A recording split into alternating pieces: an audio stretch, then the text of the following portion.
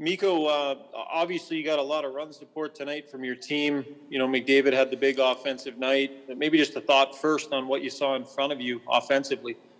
I think we played a pretty solid game, like all over the ice, and we didn't give them a much, and especially we didn't give like outman rushes, which is important, and a solid win for us.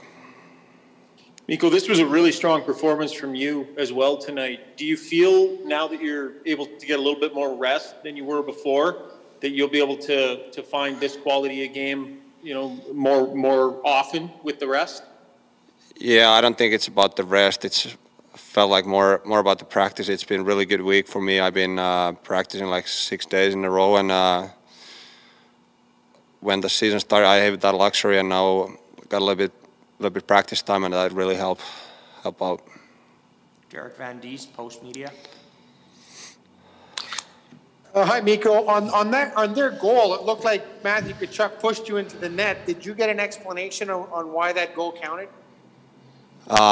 No, but I think they saw that maybe Darnell was pushing him a little bit like behind, and that's why he was waxing my pad on the net. But I think refs should know what he's doing there, but it doesn't matter today. And I want to ask you about the importance of beating Calgary twice, in the standings. You're playing basically 4-point games every night, and to be able to kind of beat them twice, that's got to be huge for you guys to try and get them kind of in the rearview mirror.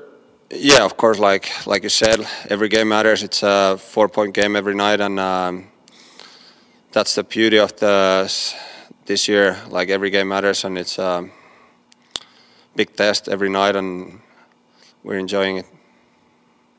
Jim Matheson, Post Media.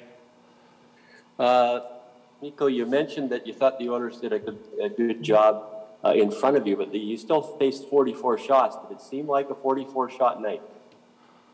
Not really. I felt like good all the time, and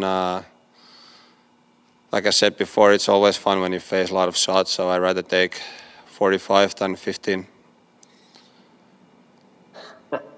Depending on Connor McDavid shooting on you, maybe not. Yeah. Okay. Thanks a lot. Thanks. Tony Barrar, Oilers TV. Hey, Mikko, your team has gone 9-2 in the last 11 games. Can you maybe just talk about the overall commitment to the defensive side of the puck and how that's maybe made yours and Mike's jobs a little bit easier? Yeah, of course. You can't win 6-5 every night, so you have to play like better defense. And we learned the lesson now, and we've been really solid, like both ends, and I think that's been the key for us lately.